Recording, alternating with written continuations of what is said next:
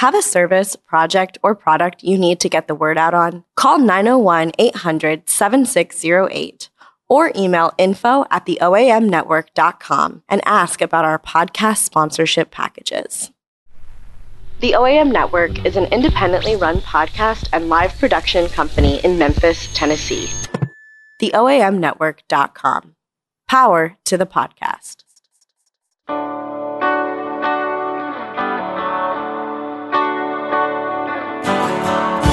What's good, y'all? I'm Chris Milam, and I'm a singer-songwriter from Memphis, Tennessee. I'm joined in the studio today by my legendary adversary, producer Gil. We are knocking out an intro real quick today before Gil hops on a plane to Phoenix for a long weekend. What is Gil doing in Phoenix for a long weekend? I'm glad you asked. He's going to Hell City, y'all. He's going to the Hell City Tattoo Festival. I know that you're brimming with questions. I don't even have any answers for you. That's all I know. I hope he makes it back in one piece. As for me, I'll be in Memphis this weekend. I'm just going to lay low, watch some Fast and Furious, maybe grill some chicken kebabs, power rank TV theme songs, DuckTales, Family Matters, Succession. I have never been more alone. You're listening to The Mix. It's an hour-long conversation with fellow artists where I ask one simple question: what songs mean the most to you? My guest today is the one, the only Cory Branan, y'all. This was a special conversation, and we'll get there soonly. But first, I smell John Travolta. It's shameless plug time. Let's take a look at the merch table. If y'all like the show, please take a moment to subscribe, rate, and review. Just click 5 stars. Just do it. Just do it. Peer pressure. Everyone's doing it, nerd. Also, in all seriousness, join the conversation. My email is chris@chrismilam.com. You can find me on social media at Chris Milam. I'm very easy to find. For those of you listening, joining in for the first time, music, specifically songs, are my life's passion. When I'm not writing or singing them, I'm typically talking about them. So the whole point of this podcast is the conversation. Please, holler anytime. I'd love to hear from you. What is that I see on the merch table? Also, it's an ad read. Y'all, I choose only local mom and pop sponsors for this podcast. That's why The Mix is brought to you by Audible.com. Get a free audiobook download and 30-day free trial at audibletrial.com/OAM. Over 180,000 titles to choose from for your iPhone, Android, Kindle, or MP3 player. Now, let's talk about Cory Branan. Cory Branan is 5 albums into a career that began with Rolling Stone anointing him the next great American songwriter. For once, they weren't wrong. He's a contemporary of heralded songwriters like Josh Ritter, Craig Finn, Conor Oberst, and his longtime friend and showmate, Jason Isbell. To my ears, he's that generation's greatest lyricist. My relationship with Cory's music began in 2002 when I was still a teenager. I heard a Memphis artist was getting next Prine, even next Dylan buzz. I was ready to hate him. That lasted all of 30 seconds into The Hell You Say, his breathless and breathtaking debut album. Some of my first ever concerts were catching Cory and then baby band Lucero at the Old High Tone. Some of my first doomed relationships were ominously soundtracked by Cory's songs. When my brother married my sister-in-law, they asked me to sing Cory's darkly romantic duet, Easy, at the wedding. And in a random but fitting turn, my album Kids These Days came out April 7th, 2017, the same day as Cory's Adios. Guess who got the Pitchfork review? And what I'm trying to say is this: no artist has impacted my adult life more than Cory Branan. One of my luckiest breaks was discovering his music at the moment I was just starting to think about maybe, one day, possibly, making my own. For the first time, great artists weren't abstract. They were singing down the street. Astonishing songs weren't magically falling from heaven onto my laptop. They were written, rewritten, worked out on stage by a local artist. Cory is prone to self-deprecation, so I was heartened to hear little of that in this episode. These days, Cory Branan sounds proud of his work, trusting of his talent, and hopeful about the songs ahead. He is certainly not alone. One last note. For his mix, Cory sent me 11 songs. I also close every mix by asking the guest about a song of theirs I love, so 12 total. We only covered 8 in the hour, but you can hear the full mix on Spotify. That link and the full track list are also in this episode's liner notes. Here's the mix. Cory Branan.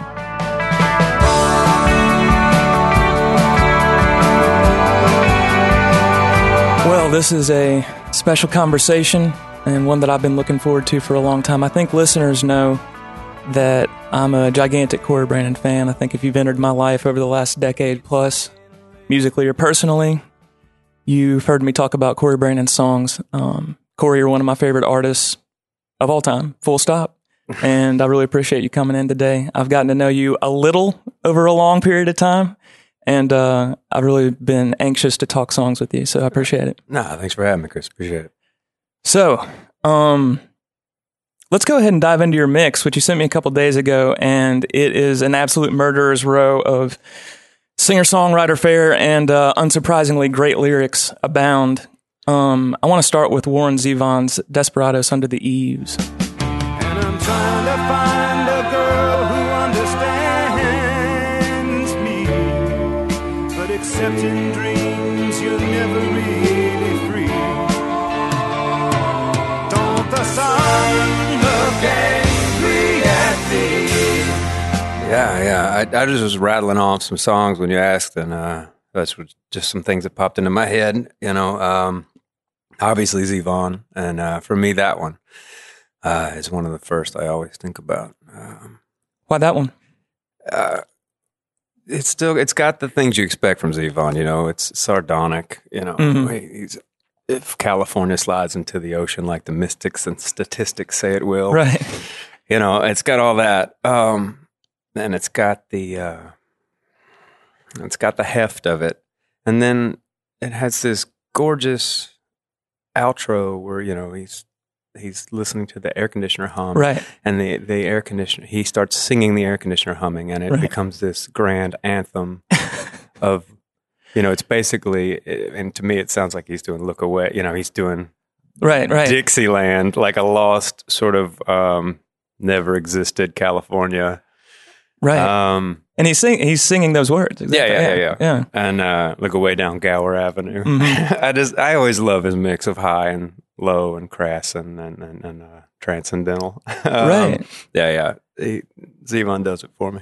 Well, I mean, that whole song's an interesting contrast because he's describing what sounds like a lonely and hostile place, right? But then he also says, heaven help the ones who leave. And he's listening to the air conditioner hum, but all of a sudden it becomes very grandiose. So for some reason, to me, when I hear it, it sounds like he's finding great beauty in a thing that other people might not. Yeah, and there's also the double help the ones who leave. You don't know what situation he's left to be finding himself drinking margaritas, right? And the dump of a hotel, right? He has a thing where he does these great, concise images, but leaves them context free a lot of times. One of my favorite moves of all time in a song is in "Poor, Poor, Pitiful Me," when he's when he meets the waitress and takes her back to the hotel, and she asks him to beat her, and he says, "I don't want to talk about it." He brings something up in a song, brings a whole weird situation up in the song, just go, "I don't want to talk about it." And then goes into the chorus. It's like one of the best moves of a songwriter of all time. I noticed that Linda Ronstadt left that out of her version wisely. But there's a lot of things he starts to talk about and then doesn't spell it out. I enjoy that in a songwriter. I've heard you cover Excitable Boy, so I know that you're a big Zevon fan from way back. Yeah, that's a particularly messed up song. Right. I always feel like apologizing for it at the end, but yeah, it's it's great. satire. It is, that's the thing. But we're not. It's not an American art form, satire. It's not when we're ready. We're not the French. Oh, that's where it came from? No, I just mean who knows, but I just mean that's not one of our strong suits is recognizing satire. I think that's right. We want a very matter-of-fact reading of things, and all the way to Randy Newman's Short People. I was just thinking about that. Like, come on, really? Yeah. Like, you're going to get upset about that? Yeah. He picked the thing that is most representative of a silly thing to right. have a prejudice against. and writing a song that's parroting prejudice. Right. No, it's true. I was actually going on a Randy Newman deep dive lately, Redneck specifically. Have you heard the new one? No, I haven't yet. Oh, God, No. it's so good. Uh-huh. It's so good. He's got this song where it's Kennedy talking to his brother, and his brother's talking about, the Russians in Cuba, and he's like, I don't want to be involved with that. And he's like, oh, but there is this girl there, this singer. Have you heard Celia Cruz? And he starts singing, and it goes into this, Caribbean music. And he's like, yeah, we're gonna go save Celia Cruz. He's like, come on, Bobby, just like the Rough Riders. It's unbelievable. But his some of those things can feel, I imagine, for a casual listener, which I don't know if Randy Newman has any casual listeners when there's not a cartoon on the screen. It can feel like just tossed off, like there's no point sometimes. Right. And he does everything he can to add to that. You know, and but for anyone with half a brain, it takes half a second. It's like, oh, okay, there it is. All the personal, selfish motivation behind almost every political posturing. Yeah. Anyway, we go ahead. No. I mean, this is great. I was when we were talking about Warren Zevon's song. How much has he impacted your own songwriting? Because moments like the one that you brought up with the air conditioner hums, he starts singing along the humming, and then it leads to this gorgeous, grandiose kind of coda at the end.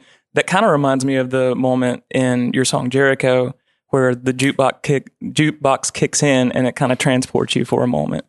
What have you learned from him as a songwriter? I never really, with anyone, say, "Oh, I could use this." Probably should. But I'm sure I'm very porous, so I absorb all of it, I guess. I'm just attracted to Zevon's how much of a misanthrope he is, and how generous his spirit is for life. I find that a lot of the songwriters that I dig. There's a strong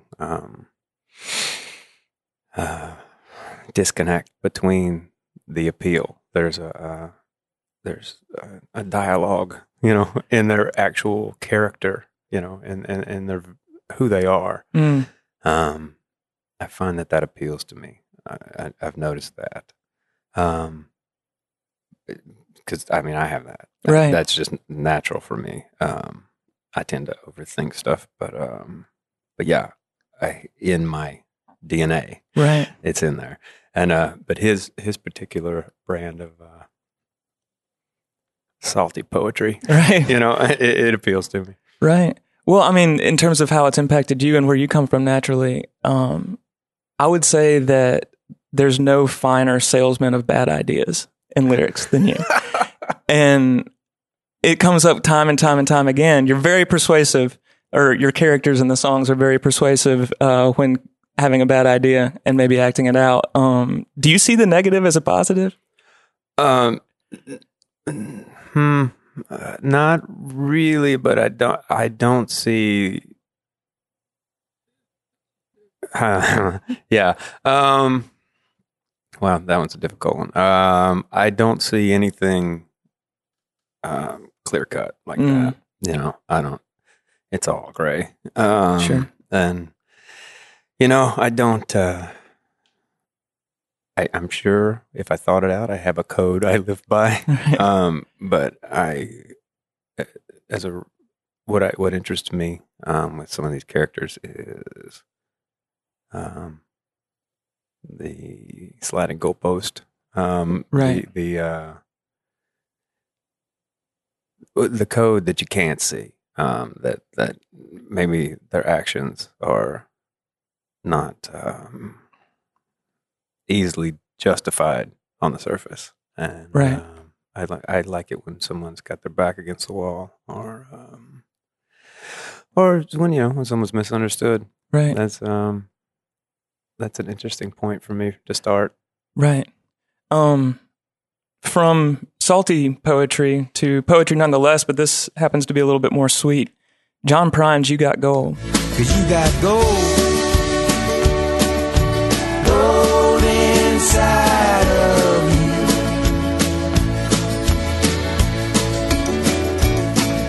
gold. Gold inside of you. Well, I got some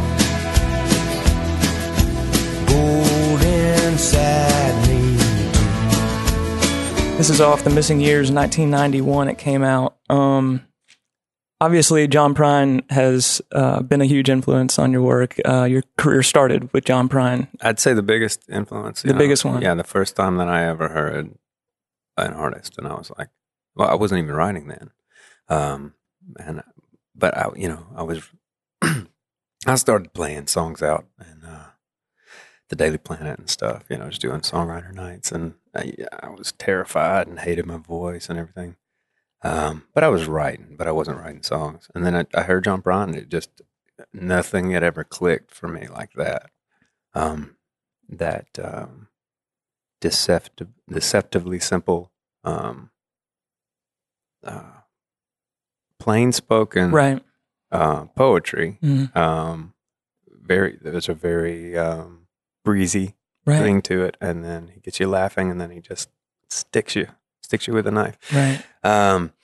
That was, and it's a very, I couldn't be more different than John Prine as a human. He's like he's a walking saint. I was going to ask about that. Speaking of generosity of spirit, I mean, the man just, he radiates it. And I'm not like that. And I don't have a Midwestern droll sensibility. It's not my humor. Right. It's not but there's a... How would you characterize your humor then? Gallows humor. No, I don't know. Gothic. Sure. Yeah, I don't know. There's that sort of defeated Southern fatalistic. Sure. I'm sure there's a strain of that in there. But actually, mine. It's. Have you seen the scene in the Peck and Paul movie? When they're about to go back down into Mexico to rescue one of their guys that was left back there, and they know they're all going to die, and it's who was the actor? He was so great. Oakes, I think his last name was. But he's just there, and they're about to go, and he's like, he knows he's going to die, and he's just sort of never done anything worth a damn in his life, and he's just like, yeah, why not? I think that's my kind of humor. But John Prine stuff is there's a childlike thing about it. Mm-hmm. Not in the Shel Silverstein way, where it's using the childlike thing to be perverse. Right. So there's a genuine a wide-eyed. Good hard stare at the world. I like John's music quite a bit. Right. Well, that definitely comes through. I mean, his some of your earliest comparisons in press were John Prine comparisons. And you said that you have had the occasion to get to know him a little bit over the years. Do you talk to him? Oh no! I mean, I've just met. I left him alone. When I first moved to Nashville, I'd see him everywhere. Man. One time I went to see Capote, and I was standing in line figuring out what movie I wanted to see, and I heard somebody say, "Excuse me, could we get by you?" I was like, "Yeah, sure." And I knew I was going to see John Prine when I looked up. You just knew the voice, and he's like, "I'll have 2 for Capote," and so I was like, "I'll have 1 for Capote," and I go and I standing behind him in line, and I didn't even want any refreshments. I just wanted to hear what he ordered. He goes up and he's like, "I'll have some Twizzlers." That's so great. And then he got stopped by a fan, and I went and sat in the movie, and then he comes in with his wife and sits down about 8 seats away from me. There's nobody else in the theater, Somebody came in later, and then so I'm trying to watch Capote. Good movie, very engaging. And every once in a while, I'll just hear John Prine laughing at the darkest stuff. It's so hard to watch the movie. But no, I did get to meet him on his 70th birthday, actually, after he'd played the Ryman. My old friend Amanda Shire. Sure. She had opened up for him, and she got me into the little birthday party and gave me an introduction, and it turned out he knew some of the music, and it was unbelievable. It was like a dream come true. He talked to me for like an hour. Oh my God. It was crazy. I had all these people around, and it was was his birthday, and then it was late, and it's like 3, and I was exhausted. I wanted to go home, and I'm like, well, I can't leave before the 70-year-old man leaves. Right. I have to at least outlast my hero. Right. And so, but no, he's everything you would think he was. But I think the reason we talk so long is because, and as far as that song goes, Sure. I mentioned that I knew Keith Sykes. Right. And Keith co-wrote that song with John.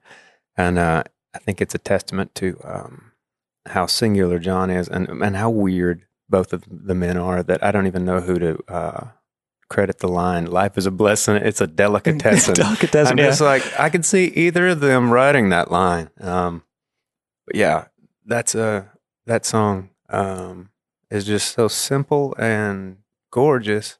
And then for no reason, when it's been doing the chorus the whole time, you got gold inside of you. I got some gold inside me too. Right. It's like, yeah, there's a little self-worth right at the end. But then at the end of the song, for no reason, out of nowhere, the chorus changes to, you got wheels turning inside of you. It's just a simple change. Right. Why is it there? I mean, it's gorgeous. It is, yeah. And there's something moving about, what are we doing now? I love this. There's no reason to do it. There's no lead in. Right. And yeah, it's great. Just free associating. I think you're right. It is kind of context free. But the line, "I'm leaving a lot for the little I got, but a lot of little will do." A lot of little will do. I want it tattooed on my forehead. Is a perfect summation of being a touring musician, right? Oh yeah. Kind of a Lodi, stuck in Lodi thing. Right. Yeah. But again, that maybe we do have the same kind of sense of humor, because a lot of little will do is might as well be just carved on my stone. Yeah, I love that line. You're right about him. The last time I was in Nashville 2 months ago, I stopped in for breakfast, I guess in his neighborhood, and he just happened to be there. But he was clearly a regular at this spot. It was right next to the Melrose, the bowling alley, and had the same waitress. Like, they clearly had a rapport, and everything that comes out of his mouth sounds like it belongs in a John Prine song. Like, I just basically was 10 feet away, eavesdropping like a very impolite person, but like. Yeah, I saw him a couple times in the Meet and 3 there in town. I would never want to. I just didn't want to be that person. It's right. Like, what are you going to say? And I've met, some of my heroes. I got crazy. I met over the years randomly, LA and whatever. I met Prince and Dylan. I met Bowie, like these kind of things, And it's like, these are crazy things. I was never as, knock-kneed as when I met John, I have to ask, what happened with Dylan? But Dylan, it was just a thing. Whatever. It's I was at maybe the second Bonnaroo or something. Okay. And my old publicist, she managed some artists, and we were hanging out with Dave Matthews, and Dave Matthews took us back there and with Jeff Tweedy or something to meet Dylan right after he got off stage. So it comes off, and it's just standing around in a circle. Okay. It's just some nods. That's it. And then I had to listen to him talk to Dave Matthews about real estate for about 10 minutes. And I heard the words "in escrow" come out of Bob Dylan's mouth. And my little songwriter heart was just crushed. Oh, no. I mean, what are they going to talk about? Dylan lives on the road. Right. Of course, he's got a crash pad Escrowing in the wind. Switching gears, I want to ask you about Joni Mitchell's "A Case of You."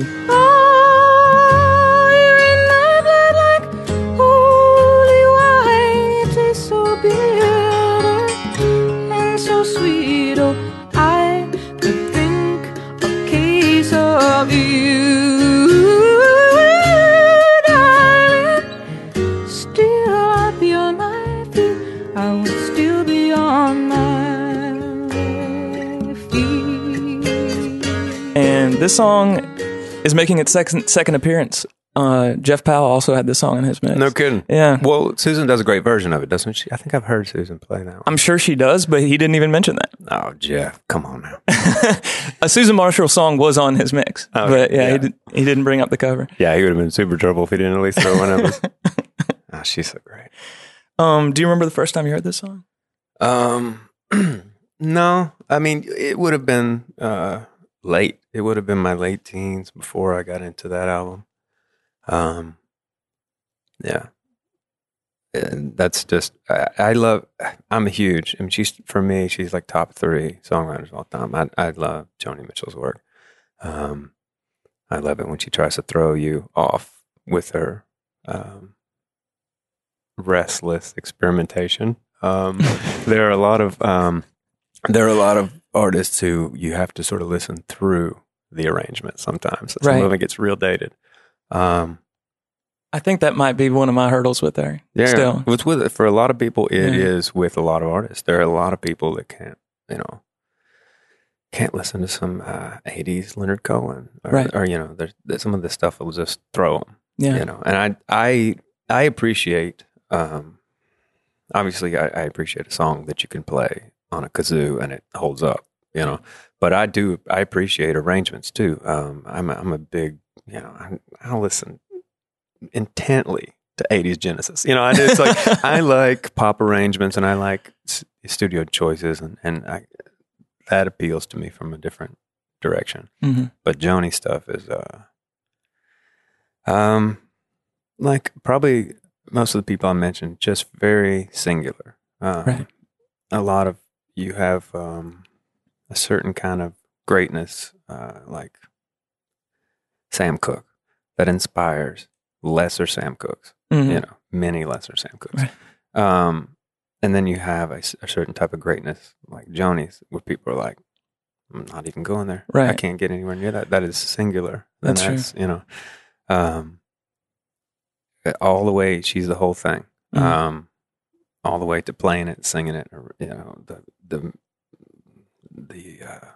sheer strangeness of the musical aspect of it. And then just the raw power of the lyrics. Really, really fantastic. Well, this is one of the best opening verses of all time, I think. Oh, yeah. And I mean, it jumped out and grabbed me like it was the first time I heard it this morning, just going back and listening to it. I was like, Jesus Christ, I forgot how good this song is. Yeah. And then he's just drawing a map of Canada on a coaster. And then there's the sort of tangents in a song that someone else would, if they had a chorus, like I could drink a case of you and I'd still be on my feet. A lot of artists are going to try and write the dark end of the street. Right. They're going to try to make that song as universal as possible. Right. And Joni didn't do that. That song is, completely her. Right. And benefits from it. Sometimes you can do that and it can be distracting or lessen the song. Every detail in the song makes it more strange and it draws you in. It's not there's a flourish or there's this. It's just, there's this scene and you're right there. Right. Yeah.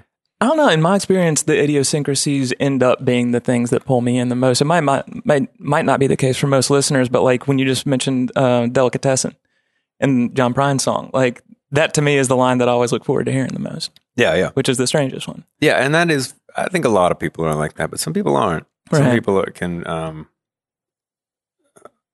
really put on the brakes. Right. When they're, I don't know.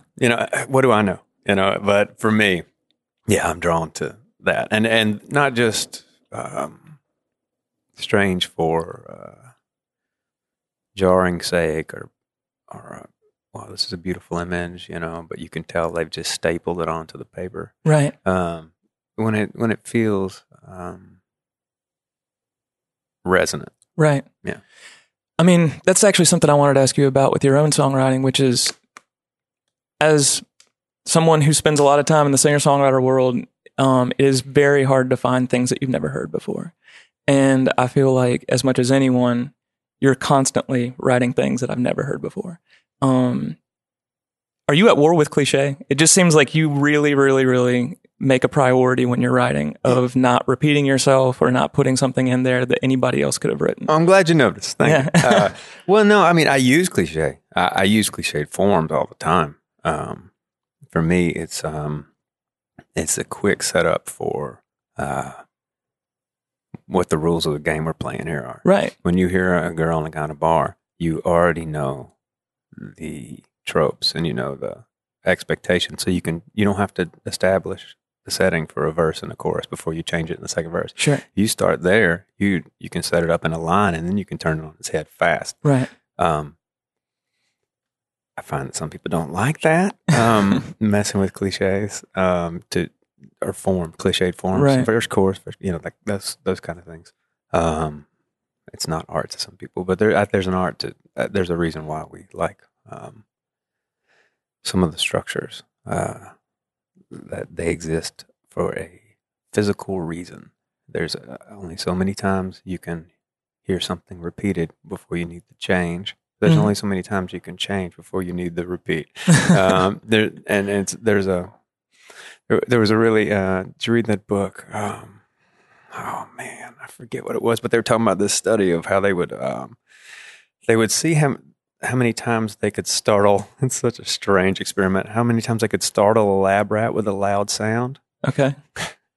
Before they got acclimated to the sound and they needed to change it to another sound. Was this Coachella or? I believe this was the first few Coachellas. Okay.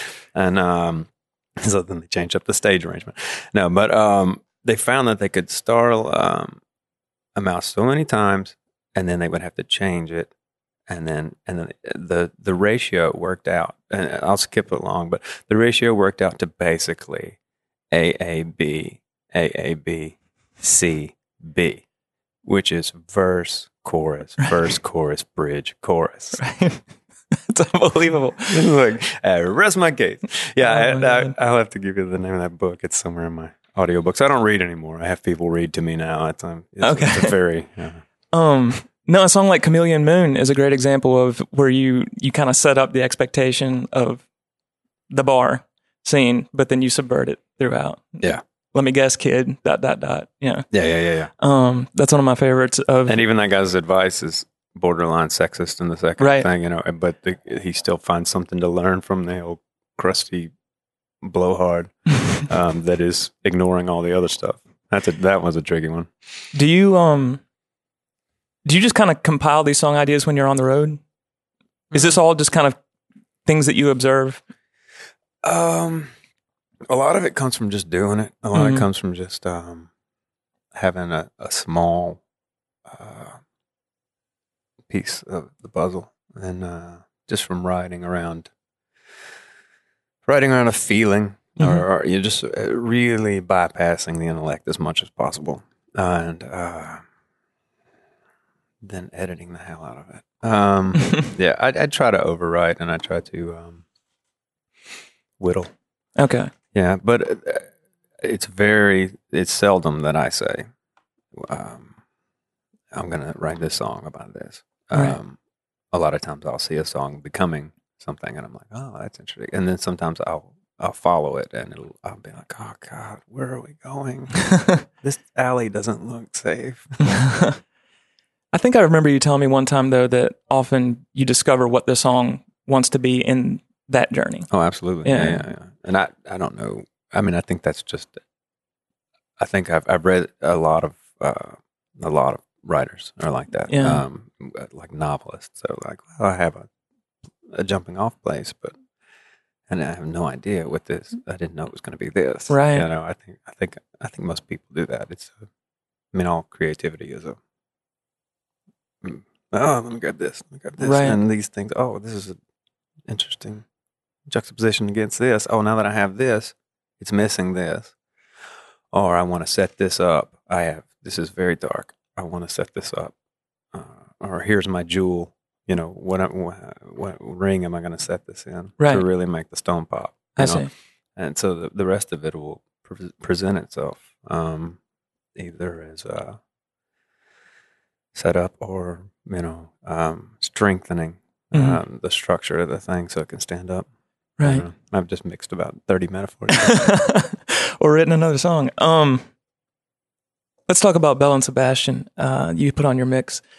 Dear Catastrophe Waitress, which is off of Dear Catastrophe Waitress, came out in 2003. Dear Catastrophe Girlfriend, I'm sorry if he hit you with a full can of Coke. It's no joke. Your face is bleeding. You'll soon be leaving this town. shit. No one but themselves. No one but themselves. I've also seen you cover Piazza New York Catcher. Oh, yeah. I forgot I used to do that. So this is an album that clearly means a lot to you. I loved that record when it came out. I always liked Belle and Sebastian. It's a very, very catty. And it's very different than, any... I'm attracted to that. There's something that's very, very strange to me. And his writing is just fantastic. Melodically, it's interesting. And that was the album for me when they became musically formidable. The songs were arranged just so great. I can listen to that record all the time. But yeah, that one's great. And it's, he's working with a pretty standard thing in that song. The waitress, her life sucks. She's a waitress, and my life sucked when I was a waitress. And it's like, and basically in the end is, you're going to blow them all to the wall when they realize what you've been working for. That's he's just leading up straight to that song. But on the way there, he's like, I'm sorry if he hit you with a full can of Coke. Right. It's no joke. And then it's like, it's almost like this Batman, James Bond music. Your face is bleeding. It's this epic thing about a trivial, menial job. But that's what it feels like when you're trapped in that and you have aspirations beyond that. And kind of when you walk out and quit that place. Right. That's kind of the music you should be hearing in your head. It should be like, I think it should be that song, just the instrumental of it. I've been in that moment, but I didn't know the song then. Yeah, I wish I had. Yeah, it was there waiting for you. Right. Well, I mean, given when it came out and your attachment to the album, I have to ask, did it influence Prettiest Waitress in Memphis? Oh, I don't know. When did that album come out? 2003? Yeah, my timeline's all off for everything. Prettiest Waitress in Memphis. No, probably not. That was when I was still working at Slim's downtown. Okay. I was in LA by 2003. Oh, wow, okay. Yeah. So I think I'd already written it. Okay. Yeah. Happy coincidence then. Yeah, go figure. I mean, there are a lot of great waitress songs. Right. To be fair. That's true. Yeah, this album is, you mentioned the arrangements. Musically, you kind of hear them in full bloom all of a sudden. The Mix is also brought to you by our featured sponsor, Shangri-La Records. Open 7 days a week at 1916 Madison Avenue in the heart of Midtown Memphis, Shangri-La recently celebrated 30 years of slinging music from Memphis, the Delta region, and beyond. The shop is stacked with killer records from classic labels like Stax, Sun, Hyde, Chess, Motown, Atlantic, and Blue Note, to modern indie labels like Secretly Canadian, Matador, Fat Possum, Light in the Attic, Third Man, and many more. You can find them on Instagram, Facebook, and Twitter, or shop online and sign up for the store newsletter at shangri.com to keep up with events and sales. I'm Josh Spickler. I'm the host of The Permanent Record here on the OAM Network. We're a podcast about the criminal justice system and how we can all work together to make it better for everyone. You can listen to us on iTunes, Stitcher, Spotify, Google Play, and right here on the OAMnetwork.com. I did want to ask you, compared to some of the other stuff that's on your mix, which we have a lot of singer-songwriters in here, are there any songs in here that kind of represent something that you really admire because you feel like it's 100% something you can't do? It's just like, wow. I mean, pretty much everyone. Yeah, I don't know. Let me see. I don't know what I mentioned the other day. It really was just off the top of my head, some things that I love. 100% can't do. Yeah, a lot of these narratives I try my hand at. Yeah, maybe Gillian Welch, "I Dream a Highway." Okay. That song, probably. I dream a highway back to you. Oh, I dream a highway back to you, love. A winding ribbon with a band of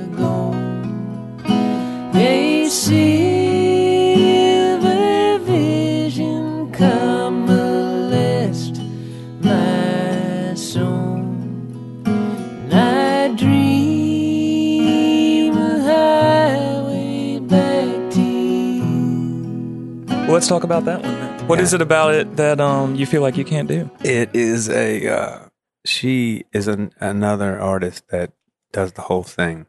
Her voice is the sound of what she's singing. It is lonesome and haunting and gorgeous. And I just can't do that. My voice doesn't do that. But also that song is, it's a 10, 11 minute epic. I think 14. Is it 14? It's 14. It goes by so fast. Right. It is a dream, and the song is a dream, and it hypnotizes you. The listening of it. It sounds like what she's saying. What she's saying makes it happen. It occurs, and the refrain is just, "I dream the highway back to you," and but she's dreaming through the history of this country. She's dreaming through these various experiences, and she's, it's not a dream sequence. It's like an invocation kind of thing, right? And there is a level of sincerity and intent there that I'm not capable of sustaining for 3.5 minutes, let alone 14 minutes. Couldn't do it. I could not do it. I'm too much of a spaz. I would lack the confidence in my own ability to. Could you imagine singing a 14-minute song that doesn't change much? No. It's it's like a trance blues. It's a thing that works cumulatively. Trance was the word that kept popping up in my head. Yeah. With the repetition of it, it works the same way. Like RL's music works on your body. It doesn't use rhythm like RL does, but it's a trance. Right. I could never do that in a million years. I would never trust it. Not to. I would trust the music. I would trust that I could maybe write that, maybe, but I would never trust myself to sing it and deliver it. It would take a lot of trust. I feel self-conscious anytime a song lasts more than 4 minutes, basically. Yeah. I have to have a lot of time. I whittle them down from like 10-minute songs, and there has to be a reason for me if it's going long. I mean, the slow tempo ones go longer, right? But if there's going to be, I'm a big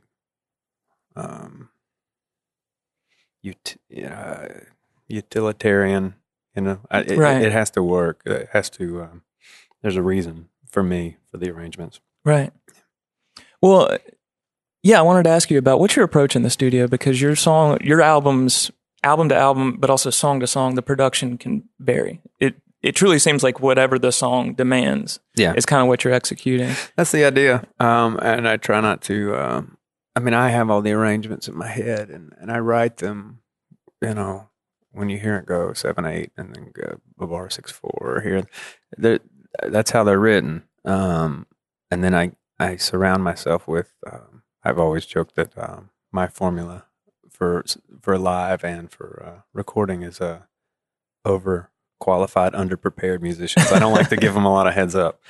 I'll give them some roughs just right before, and try and record fast and get it down. And it doesn't work. And it doesn't. Every album I've ever made is a severe compromise. I've never once had, maybe with Mutt. Okay. And that's the one that you produced. I actually produced a lot of them with, ones that I did with Jeff. Mm-hmm. Jeff and I were working together on the early stuff, and produced the last one myself. But I could not have made it without. I could never have made any of my records without the engineers. Right. I'm talking about colors and things like this, and it's like I'm trying. I'm not good with. I need I want this sort of thing going on vocally that's on this track. Right. I can't go. I need more 6.5K to make this. I can more and more do it, but that's a world that I try not to go down into because I know I'll get lost in there. You mentioned compromise. What did you mean? With money and time. Oh, I see. Okay. Yeah. I mean, it's just a flat out. Okay. You know, there's only so much money. Right. Even when I'm on a record label and things like that, you're just always rushing. Ronnie Russell, who was with Magic, when I left Magic and I was nowhere, Ronnie actually funded Mutt, and it allowed me to take my time in a studio in San Francisco. Of course, I was sleeping upstairs in the studio and showering in a sink for a month and like staying there, and I never left the studio, and I probably got a little crazy, but but he allowed me to get the closest I've ever had to enacting a vision. Okay. For a record, and it's it's still flawed. I know where all the skeletons are buried, and I would have liked some more time with some of the things, but well, I think that shows in the album, and it might be my favorite collection of songs of yours. It's really some of your finest work. Thanks, appreciate that. And we'll touch on one of those. We'll touch on one of those songs here in a minute. I want to ask you about a different one for now. This is Copper Canteen by James McMurtry. We grew up hard, and our children don't know what that means. We turned into our parents before we were out of our teens. Through a series of Chevys and Fords, the occasional spin round the floor at the Copper Canteen. When did you discover James McMurtry's music? I opened a show for James before I knew his music. Okay. And just floored me. One of my favorite curmudgeons. And then I got into it, and some of it, it's all caliber work. Some of it, the Oklahoma and the Texasness of some of it is a little too focused on that for me here and there. But when he's writing these characters, and he works from a regional standpoint, he doesn't stick to one, but it very much informs it. And he's got, that sort of, I wouldn't even say a novelistic eye. He's got a short story writer eye. Right. He can condense it and put a human in two adjectives and a verb. Right. I mean, this is almost like a little novella. This song, it's stunning. I'd never heard it before. And that whole record is so good. Yeah, this absolutely blew me away. I couldn't believe how good this song is. Please, if you're listening right now, stop what you're doing and go listen to Copper Canteen by James McMurtry. One of the best lyrics I've heard in a long time. Yeah, the other heavy hitter on there for me was a song called South Dakota. Okay. I'd watch those movies. Both of those songs are full-length movies. Yeah. Oh, yeah. Easily. When you hear something this good from another lyricist who is this sharp, does it inspire you to write? It's funny that you mentioned that. Okay. When I heard that record, I called up Jason Isbell, who I think is one of the finest songwriters working today. But we're buddies. And I called. Yeah, he's all right. I called Jason up. I was like, "Have you heard this new McMurtry?" He's like, "Yeah." He's like, "We got to up our game." It's for me, it's totally inspiring. Okay. No, I'm not intimidated in the least. Good. I'm hungry. Mm-hmm. I crave that stuff. Yeah. I don't listen to a lot of songwriting music for that point. I just come away, empty. Right. A lot of it. And, a lot of it is, oh man, I heard a great quote by Tyler Childers, really, really nice guy. And he's like, talking about country music has made the props the play. And I was like, oh, that's it, man. Oh, yeah. I was like, that's really great. I find that with a lot of songwriter stuff. There's all these, there's a lot of bric-a-brac. Right. And I'm just like, come on, give me something. Right. Hearing a song like this, also is inspiring to me. It feels like a muscle that's atrophied is all of a sudden getting exercised again, you know? Yeah, and when I find it, when I go out and hear music, and I don't need it that often because it's really hard to get, but at least a couple times a year, I'll need to have my face peeled off. Yeah. By somebody. And it was actually Gillian Welch this last year when they came out of GPAC. And I was just like, yep, there it is again. Mm-hmm. And, you know, I need to have that happen. So would you say there's kind of a friendly competition? I know that you're colleagues, friends with Jason Isbell, for example. Y'all are around the same age range, micro generation of songwriters. So you do kind of pay attention to what the other's doing. Oh, we got to up our game right now. I mean, that was all in jest. Sure. More just me calling with my appreciation of that record. Like, oh my God. Right. I don't exactly. It's dangerous for me personally, just because how I'm made and how my little C career has worked out. You know, it came out of the gate with some publicity from a great publicist that I didn't need or deserve, and I got pop publicity. So it looks like, oh, this kid had a shot, you know, did Letterman and all these things. And those were great. Those were coups, you know, it was great. But I never should have had that because there was no tour. There was no anything lined up. There was nothing. Okay. And so then when you start from scratch, after that, doing a blue collar, you know, I'm a working songwriter. Right. You know? And so when you start touring and doing those things and really working the road, without the whole infrastructure that looks like it's there kind of thing, it was like everything stopped. And it didn't just stop for a little bit. It stopped for, you know, I don't know, 2003 to 2010. And right. Like it stopped where so I had to. Between 12 songs and Mutt was what, almost 5 years maybe? Yeah. Something like that? Yeah. Yeah. And so, and between that first record and 12 songs was quite a bit. Right. And so, you know, it wasn't for lack of songs. Right. And so I have a thing where I can't play a comparison game because Sure. there's a bitterness that I have to burn off of myself, which is just in general, I think it's a good way to be with anything. You can't compare yourself to other people and their careers and their things. But when I'm sad sacking it, you know, and I let that get the better of me, that's down there. Sure. And so I have to stay away from it. I have to burn that off. So I can't really do that. But when I see someone doing killer work and getting recognized for it, which I see so seldom. Right.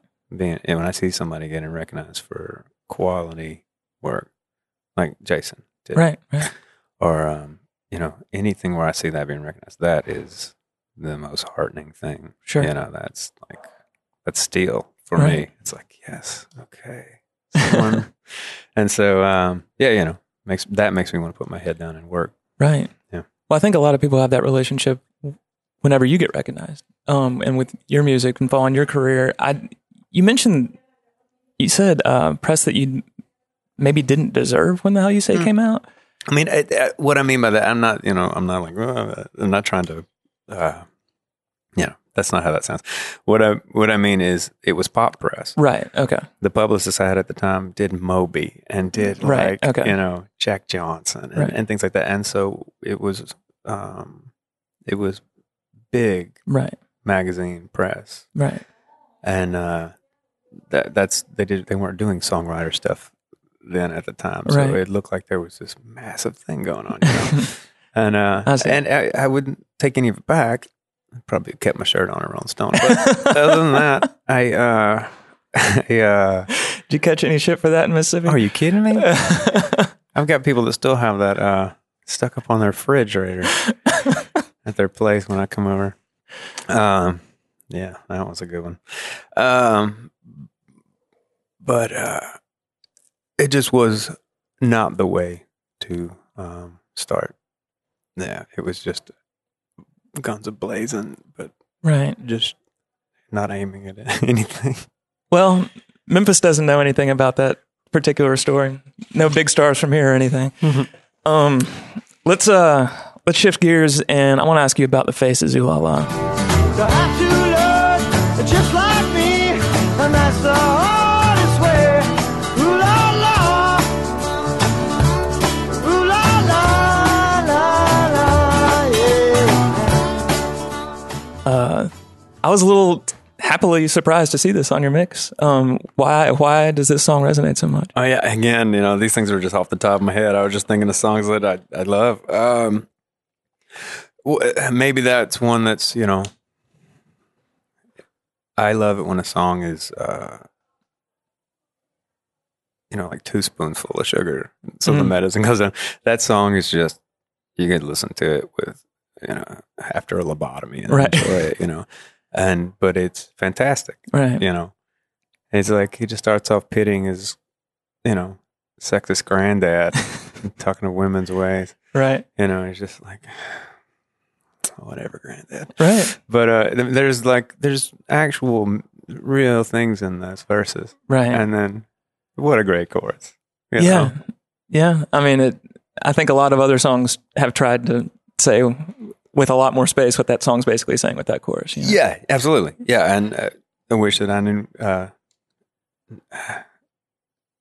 sorry, my brain is right out of the side of my head. But what, of course, for me, the more resonant is the inversion of that, which was the Seeger who knew who he took it from. But I wish I didn't know now what I didn't know then. That one actually hits me a little harder, and I probably weep when that comes on. Right. But who needs to weep when Ooh La La? It's always been a staple anytime I got to play with other people because it's just 2 chords. Anybody can join in. Yeah. But who's gonna you have to remember all the verses because nobody will remember the verses. There's not a ton of them, but they're that's true. I remember the verses. But yeah, I guess there's 3, but there's no repetition and they're a little tricky. So you got to know them. Yeah, for sure. Another one that's just kind of lighter fare, maybe deceptively so. Creedence Clearwater Revival's Lodi. Ran out of time and money. Looks like they took my friend. Oh Lord, I'm stuck in Lodi again. Which I don't know if I call it light. I've been living it for many, many years. Well, I guess that's my first question. This song sounds relatively light. Like so much of their stuff sounds really easy listening, and then the lyrics are taking you in a different direction. Yeah, I enjoy that. Okay, yeah, very much, very much. That's the draw of them for me. The simple, stripped down rhythms. Again, with the trust thing, just trusting that's going to work. They could have piled on all these things, but it wouldn't have been the interplay of the simple guitar lines with the rhythms. Right. But the lyric of that one just resonates with me, Okay. It's singing, if I had $1, for every time I had to sit here and play my songs to all these drunks. Right. He's like, I would already be gone. Right. And he's not going. And you know what? He's not leaving. Right. And it's, but it's that sort of fatalistic humor that's in that. I mean, it's funny. It is. It's funny. Yeah. That song is despondent and hilarious to me. I don't know. I love it. Yeah. I love Creedence so much. Did you grow up listening to them? Was that something you heard in the house? Oh, yeah. Okay. Well, the actual music, there wasn't a lot of music in the house. There was church music.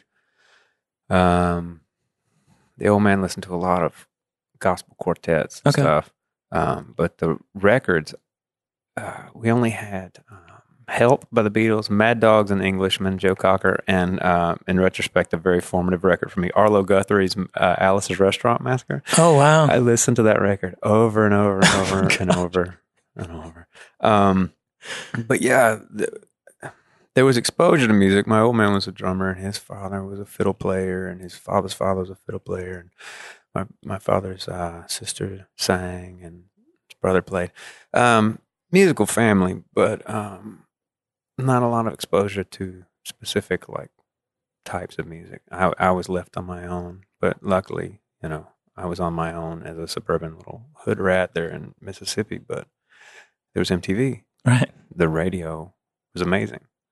Even top 40 was amazing. If you look at 1982, 83, 84, 85, and look at the top 40 artists, Right. they're all couldn't be any more different from each other. Right. Couldn't be any more diverse. And then I got whatever the hood rat down the street gave me, and that's where I got, SOD and DRI, and then Minor Threat. Oh, wow, and okay. Then I was all drawn to Sabbath, and then probably hair metal. Mm.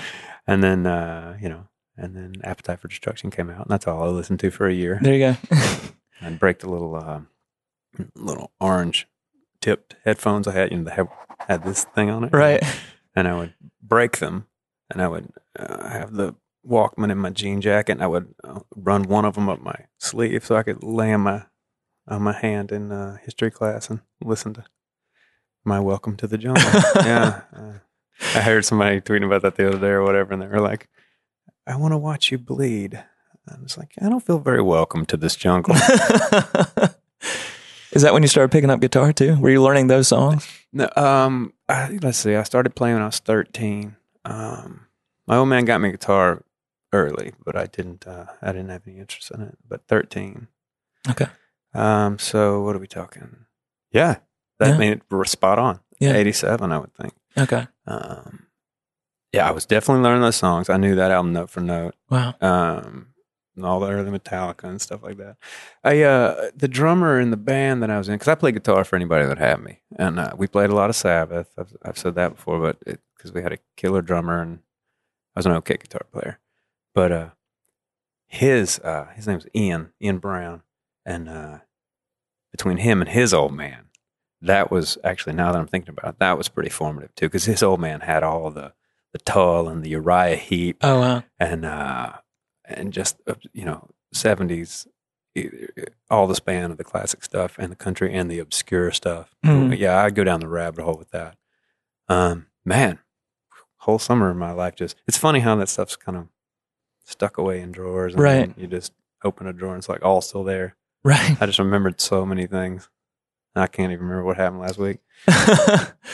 Yeah, memories from when I was like 6 years old are the reason I can't do calculus now. It's just taking up real estate in my brain. I can't do anything with. Only so much RAM. Right. No, I think CCR was some of the earliest stuff that I connected with listening to with my dad. He was a huge Creedence fan. Yeah. So those are my earliest memories of Creedence, was just being in his car. And he just, between that and Paul Simon and Bob Dylan, it was one of those three all the time. Man, I wish I'd been exposed to all that early. Yeah, and it was there. I don't know. My old man, he was great. We just didn't really talk about some of those things. But then I'd find out later that he made my mom miss her prom so he could go see Led Zeppelin. And I'm just like, how are you going to not tell me that? Oh my God. She'd hear my mom's Robert Plant impression. She's got a pretty good one. Oh my gosh. Yeah, just randomly. I've never heard it. My wife she was like, I was just sitting there, and all of a sudden Peggy was like, yeah, it made me miss my prom for that guy that sings like, and just imagine what she sang like. I don't know. God. I mean, I guess they probably had the same range. Earlier Plant. Yeah. I don't know how I did that. Well, Cory, I end every episode by asking the guest about a song of theirs that I admire. And that's especially hard with you. Your music has followed me through basically my entire adult life. And I really love so many of your songs. I did want to ask you about one that I feel like I haven't heard you talk about that much before, and one that this might say more about me than it should, but I want to ask you about The Free Fall. This is off Mutt, came out in 2012. Truth be told, all that we saw was something to hold through the free fall, through the free fall. I've heard you say that this is a song about empty sex. Do you remember where you were, what you were doing around the time you wrote this song? I mean, they're all cumulative things. They're not, I don't put down what I'm, grab the pen in the middle of what I'm doing. But let's see, I wrote that, I think I was probably post LA. Okay. When I wrote that. Maybe I was in Brooklyn. I can't remember. A lot of traveling on the road. Yeah, I mean, they're all. There actually, I have quite a few empty, meaningless sex songs, but it's more of. I go through. I've always, but especially for the past 20 years or so, I've got some depression stuff, and so a lot of the things like that are ways of talking about that. You know, when you lose joy of obvious things that should be joy, and things that are putting it in a physical way makes the abstract sort of bottomless thing gives it a tangible way to talk about it. That makes sense. So they're not all as straightforward as that, but right. Yeah. One of the reasons I asked that question first is this one that kind of came to you quickly? Because I know that you said that you kind of overwrite and then mercilessly edit down, but this song feels so inspired to me. I remember hearing it for the first time. You played it live at Mercy Lounge in Nashville. You were opening up for Lucero. This was years ago. And I just remember hearing it and going, God, it sounds like just perfect, like fully realized moment of inspiration. Honestly, I don't remember. I know I had the opening, "The Moon is Low Enough to Put Your Drinks On." I had that already. I don't remember how it came together, but yes, I think it was all. It wasn't one of those songs where I have pieces laying around and they come together after a year. Right. It was written in a period. It wasn't stretched out. Right. I don't think I let things stretch out back then. But I don't know if it just came out, you know. Sometimes you don't need a pole. The fish will just jump in the boat. I don't know if that was one of them. Okay. Honestly. Yeah. Well, it also starts with a thing that you've mentioned a couple times in our conversation, which is kind of setting up the audience with a joke for something that's going to be a lot darker. Oh yeah, you gotta have the humor in there, you know. And sometimes it can be like crap humor. The bridge of it is, you know, been drinking with those 3 chord girls, you know, exactly how they go. You know, everybody knows exactly how they go. I mean, it's like that. It's just a crap joke almost. But that's a great line. But in that setting, that's a great line. Yeah, in that setting, it works. Yeah. I don't know. But the joke that we start with, just to clue the audience in, is I was fucked up as my haircut. You were wasting good perfume. But I mean, first of all, every time I have a fucked up haircut, which is unfortunately frequently, I think about that. But second of all, or if I'm fucked up for that matter. But second of all, the second part of that line alone, you're wasting good perfume. That says, like, that's a song in and of itself. I'm just in love with just that one couplet, and all of it. So the first time I heard that song was live, and it kind of had a style to it that is different from what appears on the record. What was the process like in the studio making this one? Yeah, I mean, I'll just have, that was actually Tim Mooney, who engineered it. He's a drummer for American Music Club. And that's one of the tracks he plays drums on. He only played drums on a couple of them. So that sort of feel of that is a pretty distinctive style of playing. So yeah, that was largely informed by he has a, sort of like Roy Berry, who, you know, is a buddy, but he's also one of my favorite drummers. Right. It has that, it'll define the groove, and then it'll swim there a little bit. Right. You know, there's some give and take. Right. And actually Tim plays like that. And I thought he got that pretty well. The drum part, in the way that you're describing, it's a little bit off kilter. It almost gives that song the sense that, you know, you're stumbling around in the dark a little bit. It's comparable, but not exactly the same as the drum part in "Spoke Too Soon." It reminds me of it. Oh, okay. Yeah. Man, but that wasn't that song. That wasn't Tim or Roy, was it? No, that was Brasso on that first record. Okay. Anthony Brasso used to play in the Paul Tuckets. Okay, great band. Right. Yeah, that song.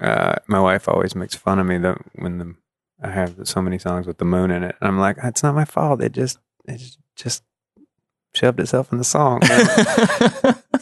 But yeah, it just hangs there like the Death Star hung through my childhood. It's just there. It's and you know it comes up a lot to where I pretty much have figured out what that is and why it comes up. And but it's funny that she pointed it out. And then I realized after she'd called me one night, I was on the way back with Clem, my son. You know Clem. Sure. And she's like, stop somewhere and see the moon with Clem. And I looked up and she's, this big orange, huge thing. And I realized I hadn't actually stopped and looked at the moon for a long, long time. It's just working its way into these songs over and over. And it's like, oh yeah, there's that depression. But so I'm stopping and I'm just like, we're sitting there, him and I, and just watching it for a long time. And I'm like, I owe a lot to Rebecca just for like, breaking my balls about writing about the moon too much, but pointing out you don't actually look at the thing. It's Right. like, and just that alone in life, she's like, don't just write it. Right. So yeah. Right. Well, last question for you, Cory. This song to me is one of my favorites of yours because it is so, it goes there. It's so fearless. It's so kind of unsparing. It's almost merciless at points. But a lot of your songs do. You're very unsparing of the people in your songs. I think that you treat them with equal parts, like unflinching reality, but also some kindness and generosity. Most of them have it coming. But when you're writing songs like this, do you ever hesitate to go there? When they're, I'm in all of them, but they're not all about me. But when they're closer, when they're closer to the bone, yeah, I'm tempted to chicken out. Yeah, and that's usually when I double down. Okay, yeah. And here we are. Well, I can't thank you enough for joining me today. This has been an absolute pleasure, and thanks so much. Y'all can find Cory Branan on the road later this fall, and it sounds like maybe we've got plenty of songs in the works, at least for a new album. Yeah, we'll just figure out what label and get all the ducks in a row. Perfect. Well, I can't wait to hear it. Thanks so much, Cory. Appreciate you, bro. And there you have it. Thanks so much to Cory Branan for being a phenomenal guest. My name is Chris Milam, and you can find me on social media easily at Chris Milam or at Chris Milam Music. Feel free to drop me a line anytime, chris@chrismilam.com. I would love to hear what song means the most to you. Thanks so much to our presenting sponsor, Audible, and our featured sponsor, Shangri-La Records. The mix is produced by the OAM Network in Memphis, Tennessee, and is available on iTunes, Spotify, and Stitcher. Thanks again, y'all. See you next time. The Mix is an OAM Network production, available on iTunes, Spotify, Stitcher, Google Play, and the OAMnetwork.com. Hosted by Chris Milam, produced by Gil Worth, logo by Andy Crawford Andrus. The OAM Network is an independently run podcast and live production company in Memphis, Tennessee. The OAMnetwork.com. Power to the podcast.